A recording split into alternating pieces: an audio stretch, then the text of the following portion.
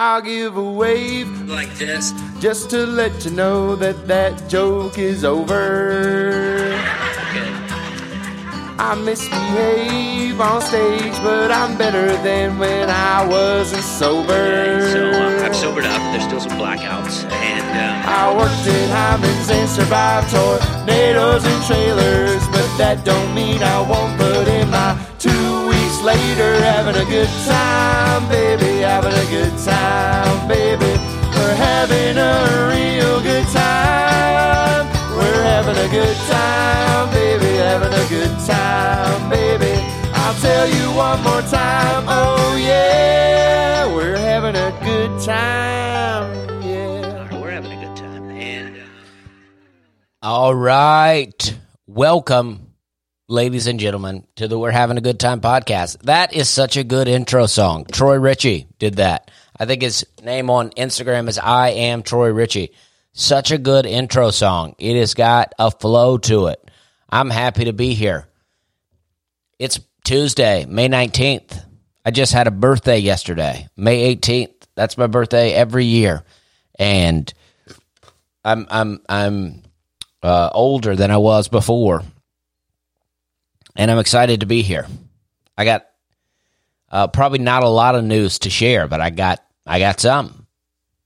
And before I get into it, I'll say and I might have said this on a podcast. I don't know, maybe not, because I always try to keep it positive, so I wouldn't always share some of the more morbid things that I was thinking. But at times, I would think at the very beginning, because I had a gig on March 8th, and then that following weekend, I was supposed to do a Friday night at the Grand Ole Opry. That would be my 12th time doing the Grand Ole Opry.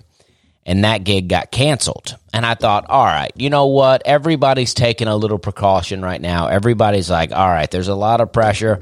Let's kind of shut some things down. And then my first week, the next week, I was supposed to go to Cleveland to Hilarities. And then when that closed down, I was laying here one night and I was just...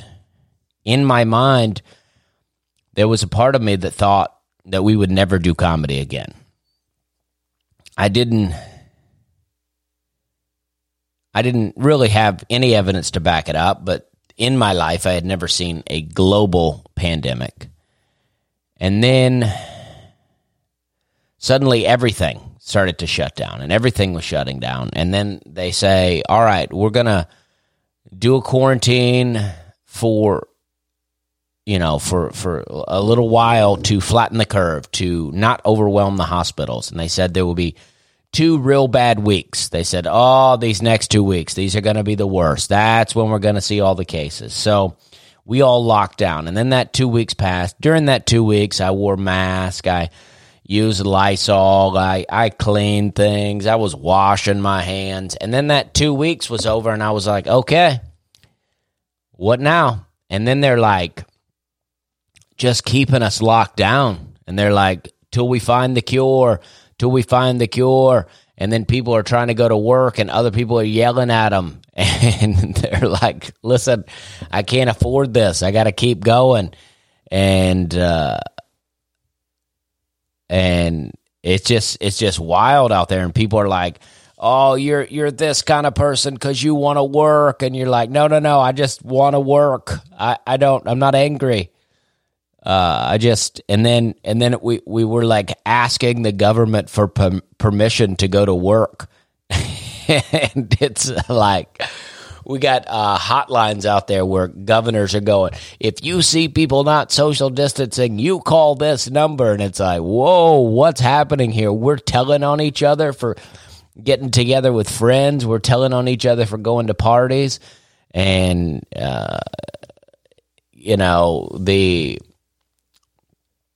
the 2 ladies with the memes that were around for a long time with the phone to their faces calling the police on people, that's what everyone's become. And it's wild. And, well, this past weekend, I did comedy. Where we've been, where we're going. Where they going? Where they been? Where they going? Where they been? Where we're going, where we've been. And I might have been one of the only people doing comedy. I mean, live comedy on a stage in a comedy club. I might have been one of the only ones. I was in Dallas, Texas, more specifically Addison, Texas, just above Dallas. I saw a friend of mine. He lives in Houston. I saw he was doing some comedy. Barry Laminack. So, but other than that, the people that were on the show with me, doing the weekend with me, Ralph Barbosa, Alec Parent, they were on my show, and I don't know who was on Barry's show, but live comedy was happening. And I might have been one of the only people in the entire country doing live comedy. And it felt great. I got to tell you, it felt amazing. I left here I didn't want to say what I was going to do. I didn't do a where we've been, where we're going last week because I didn't want to say. I was kind of waiting to see what was going to happen. But the club had opened at 25% capacity, meaning we could put about 80 people in the room and spread them out. And each comedian, we had different microphones. You know, the audience members, the club had masks for people if they wanted to wear them. A few people did.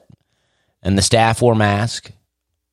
It was all cool. It was all good. But I flew. So I went from, sitting around for 9 weeks. Now, sitting around, maybe not. I mean, I've been building birdhouses, and I got quite the bird sanctuary behind my house. The only thing that I can't figure out how to do is to make the birds not afraid of me. I want to be able to go out into the yard and sit amongst them. I want them to land on my arms and land on my head. And I want a little deer to come out of the woods and everyone to start singing. So far, that's not happened. That's not what they're doing out there yet. But I really got off track with my Bambi themed imagination. Oh, but so I was sitting around for 9 weeks, and then I went to the airport, and the airport was pretty empty. It wasn't a ghost town, but pretty empty. I mean, the Nashville airport is bustling. I mean, it may be a small airport, but it's packed. The restaurants are packed. Oftentimes, there's live music inside the airport. I mean, it is a bustling place. The Starbucks line wraps around the airport. I went in. I've been in that Starbucks line for 30 minutes before, or more. I was in the line for 2 minutes this time, and then I get on and not all the gates are open, so everybody's spread out. So it's like, it still seems like there's a ton of people there because everybody's so spread out. Then I get on the airplane, they make you wear a mask, so that's fine. I don't like it. I don't like that these places are making us wear masks, but you know what? I'm happy that the airline's open, and there's a lot of real freedom fighters out there that are like, you gotta demand this and this and this, and it's like, I don't know what kind of place I'm in to be demanding anything. I mean, I wish, but I'm just like, you know what? I'm just happy that the airline is open. I'm happy that I'm able to be able to fly to this place. And then once I got on the airplane, I just kind of slipped the mask off anyway. It's like, come on, you're gonna harass me about it? Like, I get it. You got to do it. And so I flew there, and then I landed in Addison, and I met up with Alec, who would be featuring for me, and we had a 2-bedroom hotel with a living room and all, which so it was like a little bit like an apartment. And we went and had some food. We went to a restaurant and had a burger, and it was pretty great. And then we went that night and did a show for 20 people. I have never been so happy to do a show for 20 people. I was a little rusty, but I worked through it. And I did an hour on stage, and it felt amazing. The second half of the hour was really good. And then Friday, Well, I had a friend come, and she brought her whole family. And that was why we had the 20 people that we had on Thursday, and it was amazing, and I'm very thankful to her and her family. But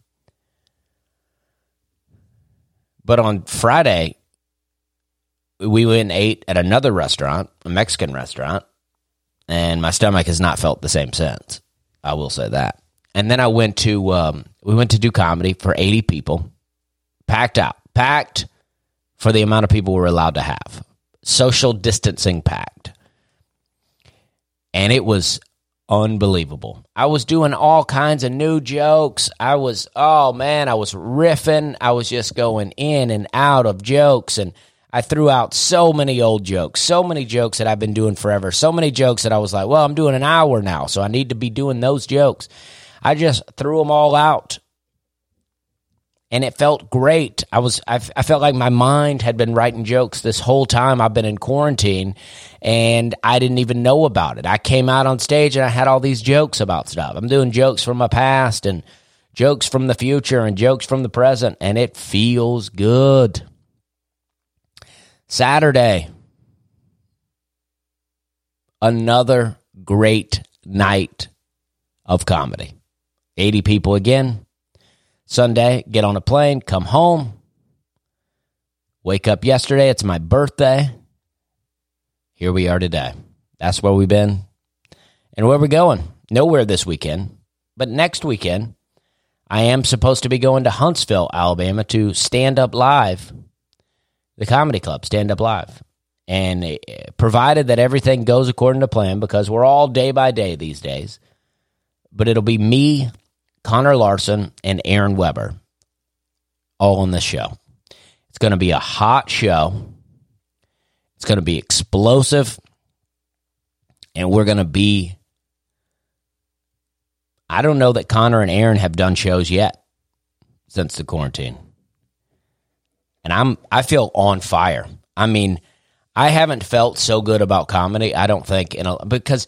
Even the last week that I did comedy, I was in Sarasota, Florida, and I loved the weekend. But I was still doing so many jokes that in my mind I was like, I wish I could not do these jokes. So I felt good. I felt like it gave me time to break away from them. And I don't know if it's just that the audience was so happy to be doing comedy, or if they just really did enjoy what I was doing. And I think that this quarantine is going to help audiences begin to appreciate live comedy a little more. And yeah, I mean, it just feels good. It just feels good. It's back. Comedy's back. And I got to telling jokes about some places I used to work, and I know I talk about these things all the time, but yesterday I put out a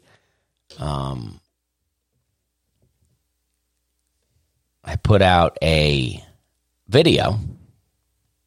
I feel like I have to sneeze. I've been having my windows open a lot around here, and I never really have sinus problems, but I do get a little sneezy.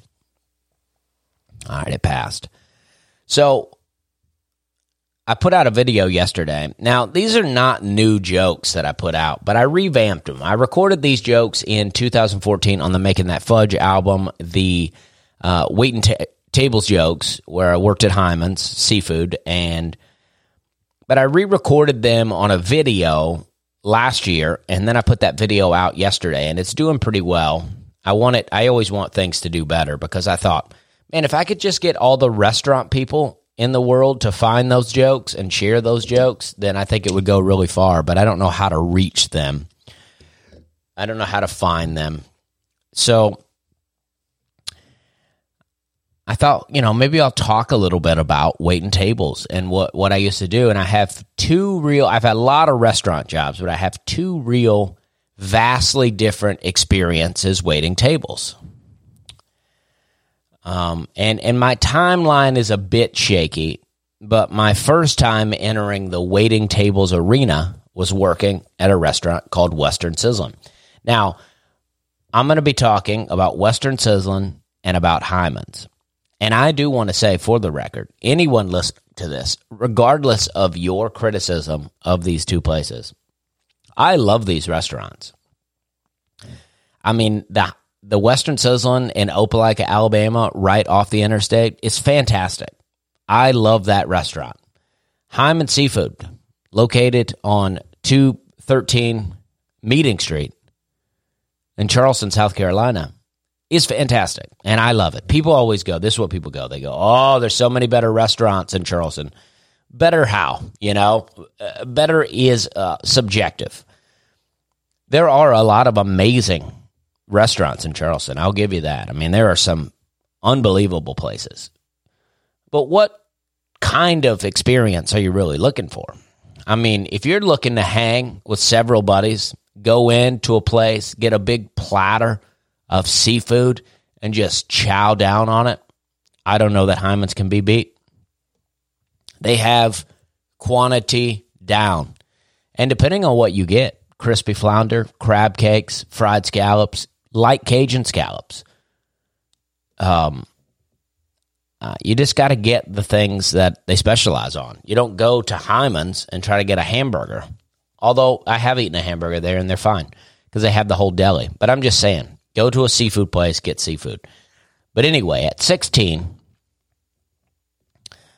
I entered the waiting tables arena at Western Sizzlin'. And I worked with mainly older women. Like all the women, and I don't know the age because I realize now that I viewed people, even my age right now, as so old when I was 16. I just thought, geez. I mean, and then to think that they would be waiting tables at my age, I was just like, oh gosh. But then, had comedy not gone the way it had gone for me, that's probably what I'd be doing, and there's no shame in it. Waiting tables is good money, and it's fun. I like waiting tables. So Western Sizzlin' was a buffet, is a buffet-style restaurant. And so what happens is you walk in, and then they have a corral, for lack of a better term, that goes around the dining room. As you walk in the door, you go around the dining room the corral is built with wood, and then on the top of the wood is all these planters. I don't know if they're real plants or not. I never put any water in there. And they go all the way around. So you walk all the way around and then to the front counter, and it's a cafeteria-style counter where you get your tray, you get your silverware, and you get, they'll have cups there with ice in them, and you get whatever drink you want. And then you'll get an ice cream bowl, and then you go up to the counter, and you tell them what you want to order, whether you want to get the buffet or you want to get a steak, basically. And then they write it down on a receipt. You don't pay right there. And then they will give you additional plates. Like if you've ordered the buffet, they'll give you a big plate for the food and a little plate for the salad and then another little plate for something else. But if you're getting a steak and the salad bar, they'll just give you one plate. So you go, you take all these things, you go sit down, and then your waiter will come over, and if you got a steak, we'll take your ticket and we'll write that number down. And if you got your buffet, we'll just greet you. There's really nothing to do until you finish a plate. We take that plate, bring you another one, and refill your drinks. And that's all you do. And so when you're waiting tables there, you'll have anywhere from 6 to like 10 tables, depending on what's going on. And that's what you're doing. You just refill drinks, bring plates, make sure the food gets there, bring butter, we would carry butter and sour cream in our what do you call it? A bib? What do you call those things? Apron. At butter and sour cream, because that's what people wanted. Because the food would come on these metal plates. So like where the food set was a silver metal, and then all around that was plastic so that it wouldn't burn you. So you bring you this metal plate. And if you got a steak, this is what it'd be. You get it on the metal plate, and then you got your steak, your baked potato wrapped in aluminum foil, and a big piece of thick, buttery Texas toast. Unbelievably delicious. And then when people would get their, sour cream or their baked potato, they would want sour cream and extra butter. Always. Always. So I would bring those things, and then, I would do everything I could do for them, and then they would leave, and usually leave $1 on the table. So Western Sizzlin was all about the turn and burn. I think I would make anywhere from $60 to $80 a night. And that, some people would leave $2. Some people would leave $5. One time I had my brother-in-law's family, the family that my sister married into, they came there. Now, there was a really cool guy. He was about my age, a little older, named Michael, and him and his girlfriend came, and they left a little bit before the rest of the family. Now, the other guy in the family, he was a volunteer fireman and would always wear the CB radio on his shoulder, like he was ready to be able to talk at any time, and he was volunteer. So he was committed to that. And so Michael gets up and leaves a $5 bill on the table. I'm assuming a tip for me. But I don't grab it. I don't go grabbing off people's table until they're done. That's just the way I roll, or at least rolled at the time. And so he leaves. I say bye to him. He's left $5 on the table. And there's probably 4 more people still there. And then when they finally leave, there's no longer a $5 on the table, but now $3. So the family didn't add to Michael's tip. The family didn't look at Michael's tip and say, that's enough of a tip. They said, that's too much. And they pocketed $2 and they left. So we'll never forget that. I'm not mad at them, but I will not forget it. And so they did that, and that was kind of the thing. I mean, you go there, and then on Sunday, around 12:30, you get the white church crowd, and around 2:30, you get the black church crowd. And it packs out. It's exactly the same. They come in, they bring 1 million tables together. None of them tip well. Some of them do. Most of them don't, and they need 1 million things. They're all pretty nice. I'm not saying anybody was rude, but they just would destroy the dining room. But it was still good money because you had so many. So I did that for about a year. But I was in school. I was in 11th grade. I was able to drive now.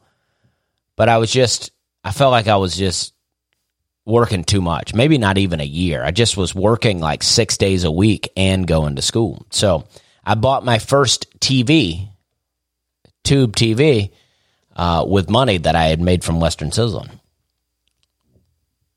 And I had, mostly older women. There was 4 sisters that worked there. I think it was 4 sisters. It could have been 3, and then this lady might not have been a sister. And that may be it. But either way, I think it was 4, and she was one of the sisters. The other 3 really liked me pretty well. There was one girl, the other 3 liked me pretty well. I worked there 2 times, so I'm trying not to confuse the things. But one time, one of the ladies, she was always frustrated with me. Now, I was 16. I had bleached my hair. The girls were calling me Eminem, and I didn't even know who that was. He had just come out. Slim Shady. I don't even think they were calling me Eminem. I think they were calling me Slim Shady. So anyway, one of the ladies did not like me. And she one time grabbed me by the neck like she was fake choking me, right? Like she was just trying to be funny, like I'm frustrated with you. But she put her hands on my neck. And I've always been a guy. I'm not trying to fight. I'm not trying to get confrontational. But I do not like people trying to pin me up in a corner like that and put me in an awkward spot. So I had some drinks in my hand. And she started like fake choking me, and I just poured those drinks on her shirt. And she was so shocked. She couldn't believe I had done that. And I was like, well, don't put your hands on my throat like that, woman. And I wasn't playing. There was another woman. She worked there both. Some of the people came and went. You know, like they were in and out. And some people were there from the first time I worked there to the second time and stayed. And this one lady, her name was Cynthia. And Cynthia would always come in with her own broom. And if you've ever worked in a restaurant, you know brooms can often be hard to find because there can be raggedy brooms and they just get messed up over time. If the kitchen gets a hold of a broom, it's done because suddenly it's got all this oil in it now. And so Cynthia would bring her own broom, and Cynthia was like kind of the tattletale lady. Like she was like moving up she had the best section. But she would always rat on you in a weird way. She would rat on you in what also seemed like veiled in a compliment. Like she would be like, oh, Dusty's really good, but I had to help him out last night. He got a little overwhelmed. Like she'd come help you, and you'd be like, thanks, Cynthia. And then she'd go tell the boss that she had to help you. And it's like, lady, you didn't have to help me.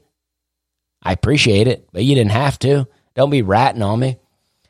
And so, and then there was a girl that worked there named Blake at the time, and Blake was pretty hot. She was my age. She was the only girl that was my age, but me and Blake did not get along. I don't know what it was. Maybe there was some sexual tension that we didn't realize. She had a boyfriend, but we would fight a lot, me and Blake. And then one time, her boyfriend was like standing at the end of the night. We were cleaning up, and he was like standing out the back window, like staring at me. I was like, oh, geez, dude. And so that night we had to empty ketchups. You know, we would combine ketchups, and I would always get some empty bottles. So I decided I was going to take some of the empties with me in case I needed to hit him with it in the parking lot because he was a pretty buff dude. And I told Blake that I did that later, and she goes, oh, it wouldn't matter. He's crazy. And I was like, okay, wow. And most of the people that work there, they didn't live in Opelika. They lived in Beulah, which is a rougher. I had some family that went to Beulah. I had some friends there. That was a rougher scene in Beulah. But Blake's mom worked there too. And Blake's mom was like my best friend. Like, she loved me. And then midway through that, I was driving a Bronco too, and I had ended up getting a full-size Bronco. And I remember this one girl came to work there. I think her name was Whitney, and she was Blake's friend, and she was pretty hot too. And I was so young. I didn't know what was going on. I was working with all these loose women, and I was a pretty innocent dude at the time. And Whitney wanted to go take a ride with me in the Bronco. And the Bronco was so cool. I had no idea what I had on my hands. I let it slip away, and I messed up. But she wanted to go take a ride with me in the Bronco. And I was like, all right. And then, like, I waited for, 5 minutes, and then I didn't see her, so I just left. And the next day she was like, what happened to you? I was coming to go ride with you. And I was like, oh. And so I really missed an opportunity there. But you know what I'm saying? Like, you ever look back on opportunities like that and you go, you know what? If I'd have played my cards right, I could have really done something there. And then you go, oh, but if I had, it could have been bad news for me. So probably good thing that I didn't. That's one of those scenarios. But so that was the first time I worked there. That's pretty much everything. Now, the second time I worked there was a bit different. The second time I worked there, I was now 18 and I had graduated from high school. I was no longer driving the full-size Bronco. I was driving a 1999 four-door Saturn Pooh Bear Edition, incognito, gray bumpers, baby blue. Well, not a baby blue, a darker blue with the gray bumpers. Dent-resistant car. You could knee it in the side and it would pop back out. Not a hot car. I had gotten that car while I was working at Jim Bob's Chicken Fingers, and now I had graduated high school. I was back at Western Sizzlin', and this time most of the crew was gone. The three of the sisters were still there. but most everybody else was gone. Cynthia was still there. All the management was still the same. The kitchen was still the same. There was a big guy in the kitchen named Tyrone. They called him T-Bone, and he had this real deep voice. Like, you could barely understand him because his voice was so deep, but he was great. He was the best. He would hook me up with extra Texas toast that I could eat. I saw one time, I don't mean to tell tales on Western Sizzling, but because I like the place, but I saw Tyrone one time. He had accidentally dumped this whole bucket of chicken over in the back, and I walked in, and he's just like raking it back up in the pot. Now, and he looked at me like, don't say nothing, and I didn't. And I used to try to tell jokes about the Western Sizzling, but the only time that you could get a break when you worked there really was to go roll silverware. So it wasn't much of a break, but we could go into the back and we could smoke cigarettes while we rolled silverware. I would say that's how I learned to smoke cigarettes without using my hands, because I had to roll, because we had to put, knife, fork, spoon on top of silverware, roll it up, and then we had to put it inside these plastic bags, cafeteria style. So that's what I would do, and I also would have to make the ice cream, which was a big bag of powder that you mix up in a bucket of water and then pour it over in there. I know how it's made, yet anytime there's soft serve ice cream available, I'm there to eat it. I love it. I go back to Western Sizzling every time I'm home. I love the place. I don't know if they've heard these jokes that I said about the Western Sizzling's like a golden corral without all the class, like a silver corral, but that's just a joke. I love the place. I'd go there over a Golden Corral any day. I probably should put out a public joke about that. I did love a Golden Corral back in the day, but the buffet was a smaller buffet than the Golden Corral, and is, mostly all country style, and it was located right off the interstate, so you'd get, truckers and businessmen and families and churches, and you get everybody coming through there. You had a lot of regular customers. And a lot of those regular customers liked getting a female server, and they did not like it when little Dusty came over. But when I worked there the second time, I had a whole different thing. There was a whole other group of people. Now, one of the sisters that used to work there, well, she still worked there. Now her daughter worked there, and her daughter was about my age and was very attractive. And I always wanted to take her out, but she's the girl that I played. If you've been consistently listening to the podcast, she was the girl that I played let me find this song.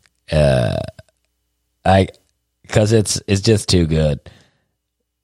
It's just too good to know that this is a song that I played. Here it is.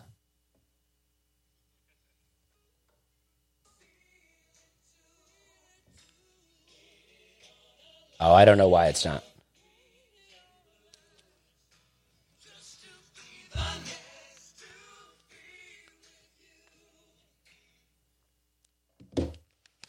I don't know why it's not directly feeding into the...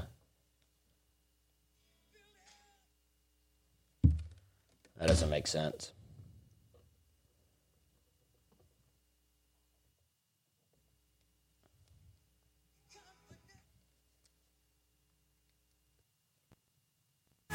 There it is. There it is. Wake up, who cares about little boy that talk too much? I've seen it all go down. Game of love. Here it comes. So come on, baby, come on over. Let me be the one to hold.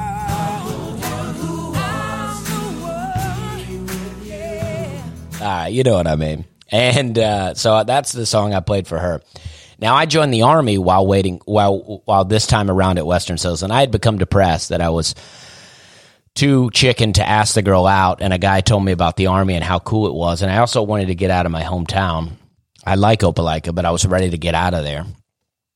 And this guy told me how cool it was, so I went, joined the Army, said a bunch of things to the girl, and said, don't be married by the time I'm out of the Army, and, you know, bunch of just weak things that men say. Just weak. I had to learn how to be a man, and it took years. And so I joined the Army and then obviously didn't get in. I got arrested and never made it in. So I went and found this song on a CD, and I took it to the girl one day in the parking lot. And good for her, she didn't bite on it.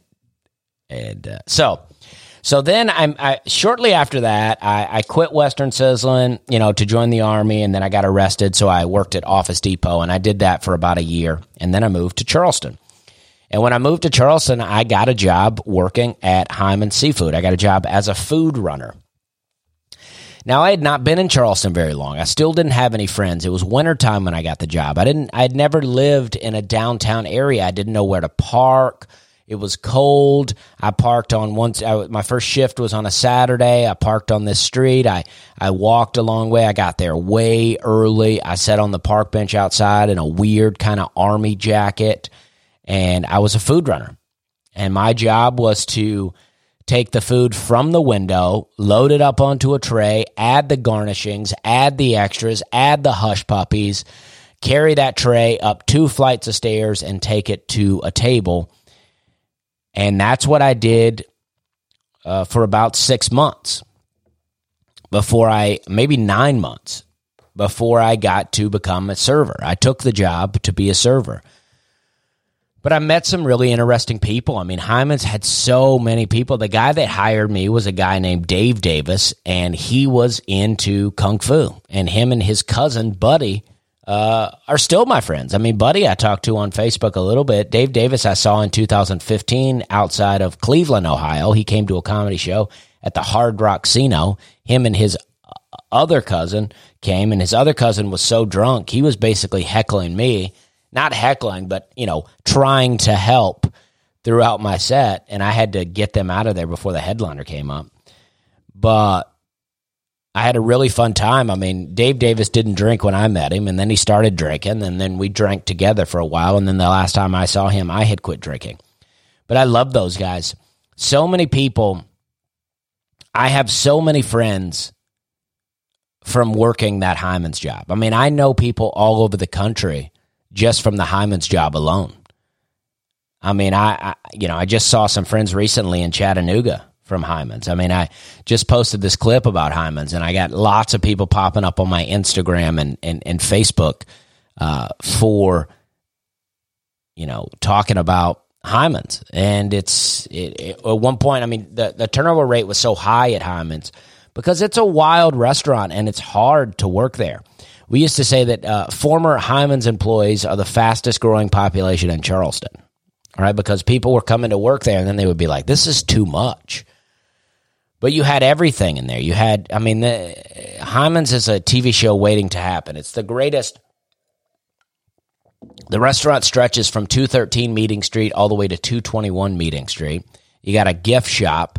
They didn't have the gift shop the first time, but you got what do you got? 1, 2, 3, 4, 5 dining rooms on the top and 2 dining rooms on the bottom. Well, a dining room and a bar on the bottom. So 6 dining rooms. So, I mean, the place is massive. You got food runners, bussers, a salad guy, cooks, dishwashers, bussers. You got gift shop employees.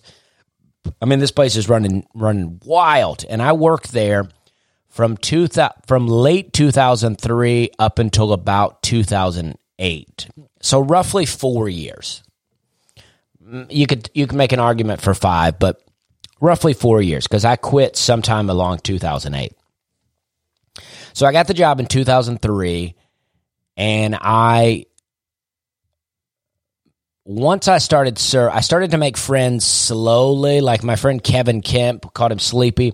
He was my friend because he was also a food runner, and we would go drink. But Kevin was already friends with servers and stuff. I didn't make friends that easy at the time. I didn't know what to do. So I didn't really start making friends till I became a server. And so, and then once I did that, I started drinking all the time. I was just drinking all the time with people. I mean, it was my shifts back in the day were, I think it was Monday. No, maybe, I don't know. It changed, but I think it was, as a food runner, it was Friday morning, Saturday night, Sunday morning. That was my shifts because I had another job at Office Depot for a while. So I was working 7 days a week. And then I quit that job and I started working doing pesticides. So I would do selling pesticides for 2004, 5, 6, 7, all during the summer. I would just do it in the summer, and then when the summer was over, I would just wait tables, but I would do the job simultaneously. And I had 3 shifts a week. And on Friday morning, I would work from 10 to 4, and then we would get off and go to happy hour. Every day we would go, used to be we would go to the Noisy Oyster, which was on the corner of Market and East Bay. And that place that had open windows, open air kind of restaurant. And the happy hour, I think it was like 10 wings for, I don't know, it was such a good deal.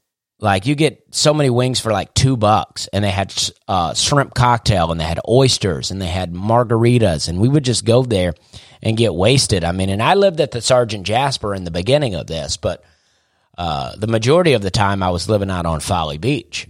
So I'd get drunk, and I'd get in my car, and I'd drive that car across the James Island Connector, down Folly Road, all the way down to Folly Beach, and it was amazing. It was one of my most fun times. You'd be driving down, and the sun's going down, and you're just seeing and I'm just a little drunk, and I got driving along those marsh roads where there's no trees really and no houses, just straight up swamp-like land with saw blade grass coming out, and you're just like smoking a cigarette or dipping and just really taking it in and just feeling it.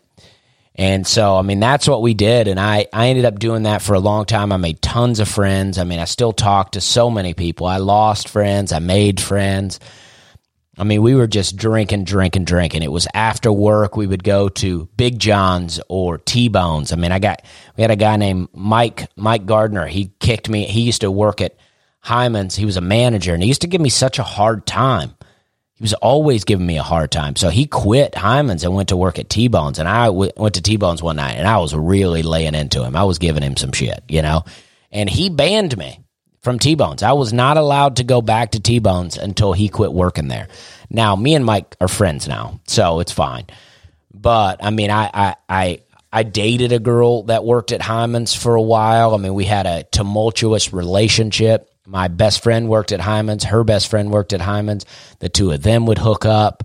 I mean, it was just a wild time. I mean, it was just parties and we would, drink. We would go to T-Bones after. T-Bones brewed their own beer, and we would get off at 12:30, and we would have an hour to try to see how much beer we could drink before we would get in our cars and drive home. I mean, one time, I told this story last night on the storytelling thing I'm doing. One time I left T-Bones, and I was pretty drunk, and we were all just going to walk to our cars and go home. But this girl was walking by right about that time, and I just started talking to her and, asked could I walk with her. And she was like, sure. And so I walked with her. We talked, and I had to pee. And I'm in my khaki pants, and I had to pee. And we're walking, talking. I mean, it's going really well. I'm enjoying talking to her, and I'm thinking this night is building up to me going home with her going home with me, or at the very least, planting some seeds for that kind of activity later down the road. But right when we get to her car was, I get the specifics because I have friends from Charleston that will listen. But we got to that parking lot that used to be behind the Kickin' Chicken downtown that is now like some kind of something for the college. They completely took that parking lot away. But we got back there, and that's where she was parked. And I think we were just going to cruise on home with her. And I was like, let me go. I have to pee really bad. Let me go pee. So I got over, I finally got to a hidden spot, and I started to leak a little bit as I got to that spot. I could feel a couple of drops coming out, and I was like, oh no, this is not good. And then I got my pants open, and I peed, and I was like, top 10 best pee. I mean, it was great. It was in there. It was a really good one. And I was like, all right. And I zipped up my pants and looked down, and the whole right leg of mine was like soaked. And then the left leg was soaked a little bit. I was like, oh, no. I was like, this is not going to work. So I thought, all right, we try to salvage this thing and make this for another time. So I snuck around her car, walked up to her window. I said, you know what, I can't go home with you tonight, but can I get your number? I'll call you later. And she gave me her number, but it never worked out.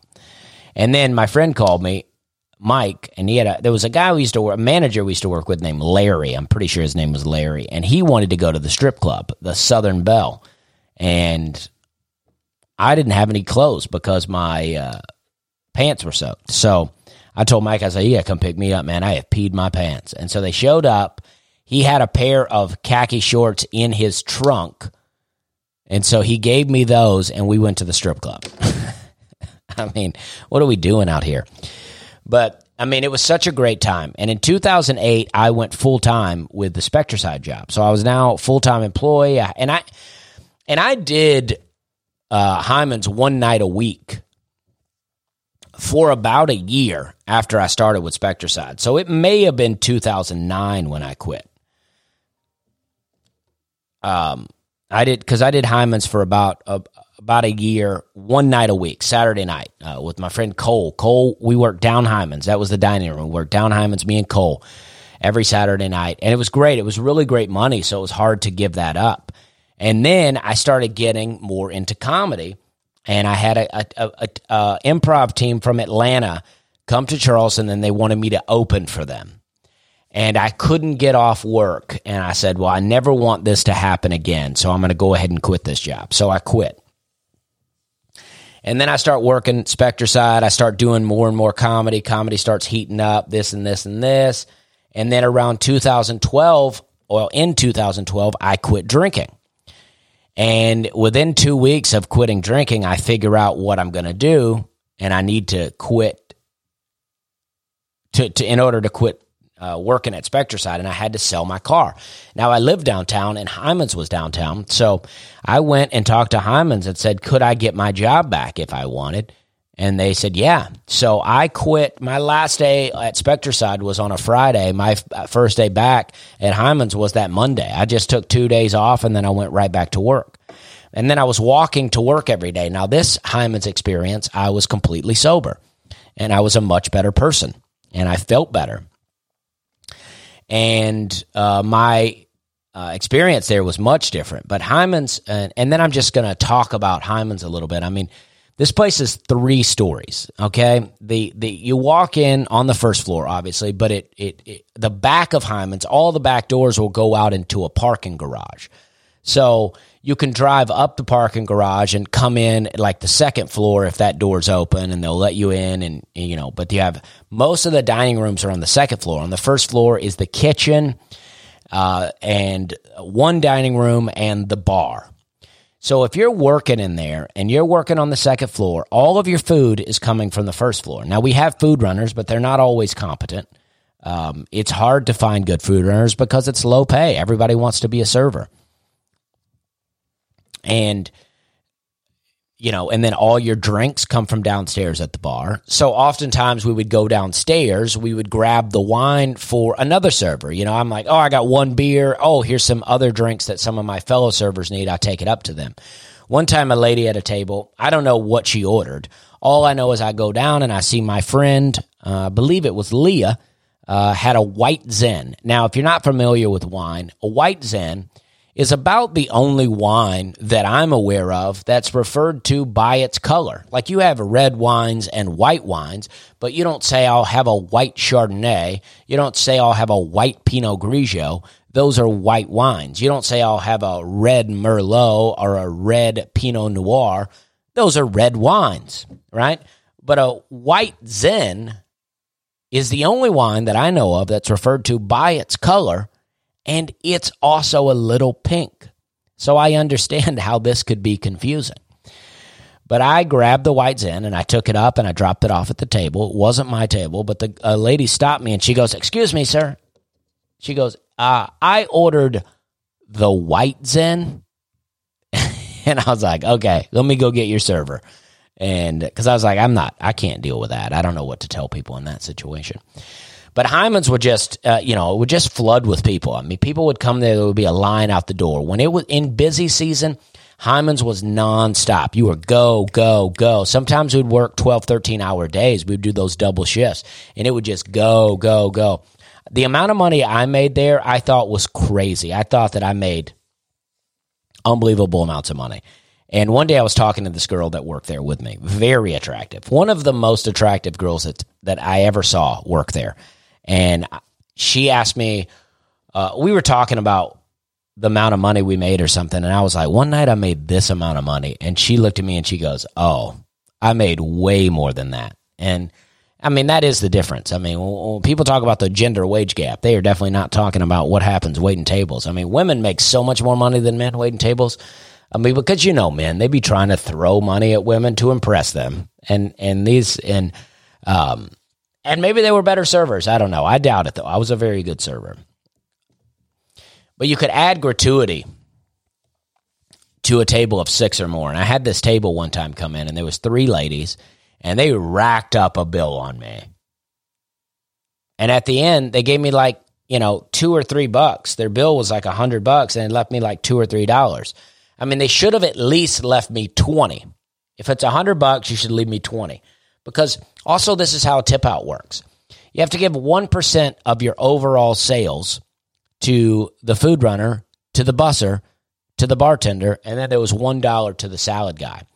So for this table, their bill was $100. That meant their bill alone, I had to give $1 to the salad guy, $1 to the busser, $1 to the food runner, $1 to the bartender. So that's $4. They left me $3. I lost $1 waiting on them. So the next time they came in, they had 2 other ladies with them and a baby. Now, a baby is really questionable when it comes to 6 people. Is that 6 people? Is it not? But when you know you're not going to get tipped, that baby is 6 people. And I added gratuity, and those ladies were not happy. They were like, what's this? I'm like, oh, I don't know. I'm sorry. Parties of 6 or more automatically adds the gratuity. And they didn't have the money. One lady had to go to the bank and get the money. And I don't feel bad, because that meant if you didn't have the money, that meant you definitely were not going to tip me. And I'm not doing charity in here. I'm here to make money. You're here to give me money for good service, and I give good service.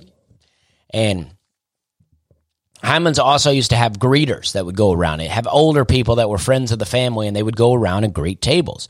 Also, the owners would go around and greet tables. People loved it. I mean, it was a personal touch. Eli would go around. He would make jokes. He had some classic jokes for tables. He would go up to tables with a lot of kids, and he would go, if there's anything I can do for you, we're here to help. Anything but a babysitter. And they would laugh, and they would love it, and then he would give out free appetizers. He was always throwing out free appetizers. We had these things that we called, I forget what they were called now, but it doesn't matter. We would take grits, and we would put them in a pan, and we would stick them in a fridge overnight, in the freezer. And the next day, we would cut them into squares and drop them into the deep fryer, and we would fry these grits. And then we put that in a little bowl, cover it with, we would either you could do anything. You could do shrimp, scallops, salmon, or crab cakes. Salmon and crab cakes was the best. And then they would take that, they would put that right on top, and then they would cover it with an Alfredo sauce and then a little touch of Cajun seasoning. And wow, it was unbelievable. Unbelievable. And he would give those out, and we had fried green tomatoes. Sometimes he would do a plate of grits with some fried green tomatoes on top and then the Alfredo sauce. I mean, it's unhealthy, but man, it's good. And then they had people all over the city handing out free crab dip coupons. So people would get these free crab dip coupons, and all they had to do is come into the restaurant, order a meal, get a free crab dip. Now, the crab dip would be small, but also delicious. But it was enough to get people in the door. Eli is a marketing genius. And so then people that hand out these crab dip coupons, they get points. And those points they can use as dollars to redeem and get food at Hyman's. So they're handing out things to get people to come in, and then when those people bring in those cards, those things get entered into a database that gives points to the people that sent them. So it's just like, it's marketing 101. I mean, I don't even know what 101 means, but I'm saying it's like teaching a course on marketing. And it's so great. I mean, because people are piling in there all the time. Now, people will say, locals love to hate on it and go, well, they're just tourists. And it is mainly tourists. But they love it. I mean, the majority of people that come in there love that. And I love it. I mean, I took Hannah there not too long ago, and Eli hooked us up, man. Eli loves hooking people up. And then on top of that, they have, since it's a Jewish-owned restaurant, they also have kosher meals. So sometimes you would get like the hardcore Jewish people that wanted kosher meals. And those were microwavable meals, and then they would have to have their own silverware. And I was just learning so many things I had never knew about, never heard about. And Hyman's is just this whole experience, and it's just wild. I mean, it's just wild to think about. I mean, Hyman's was built in such a way. This was one of the greatest things. I only had 3 shifts a week ever, but if I ever needed money, I would just put on my uniform. I would go down to Hyman's about the time for the huddle meeting to begin, and I would go, does anybody want to go home? And almost always somebody was like, I'll go home. And it was amazing. You could just make money like that anytime, and you didn't have to lock yourself into so many shifts. And I had some of the best friends working there. I mean, some of the and I still have a lot of them. I still see them, and I did some of my first comedy while working at Hyman's. I did the Hyman's Christmas party that I've already talked about, but that locked me in there. We used to go to Big John's, and Big John's is gone now, but we used to put all our name tags up on the wall and do karaoke, and it's just it's a time period that, I was talking with my friend Betsy Harper. She did my storytelling show last night, which, if you don't know, if you listen to the podcast but don't know, every night on Instagram now, I'm doing a live storytelling show. So it'll be an hour long every night. And do check that out, because it has been really fun. And Betsy lives in Charleston, and we were texting a little bit after she did the storytelling show, and it's just like talking about the time period of us doing improv in Charleston. Now, I would have been doing improv with Betsy, and our main hang would have been in between the time that I quit Hyman's and the time that I work there again. Now, I did improv for 2 years after I quit drinking, and that time period still fit in there. But that main time period of me drinking and doing improv and stand-up, that would have been the time that I wasn't working at Hyman's. And I have all these comment cards from that time that I just go back and look at and read the comments that people left. And it's always fun just to remember those things. And I don't know if this had any point, but I'm just reminiscing on things, and I'm just enjoying doing the podcast in this kind of way. And I'm gonna end with this song, because I'm just trying to think of a song, but at the present moment, I can't think. There was a girl that came to work at Hyman's named Molly at one point, and every dude that worked there was obsessed with Molly. And I remember this song coming on, and she liked this. So this song came on at Hyman's, and she liked it. And then that made me like this song for years. I don't really listen to it at all anymore, but for years that made me like this song. I'm going to end the podcast with this song. Thank you for tuning in. We're having a good time. Nope, not that one. Not that version. Sorry. Not that version. There it is.